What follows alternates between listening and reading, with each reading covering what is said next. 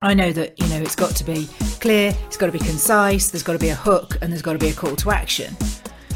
Right. And that's quite a lot. And I always try to do if you can explain it to a 7-year-old, you're going to at least be speaking the same language as most people on the planet. Yeah, and that's why explainer videos became so popular, because they really kind of they dumbed it down with words and pictures, almost storybook, like a children's storybook with these little animations. Because quite honestly, so many businesses, especially in the B2B space, are a bit esoteric, and you almost have to really break it down to its simple essence.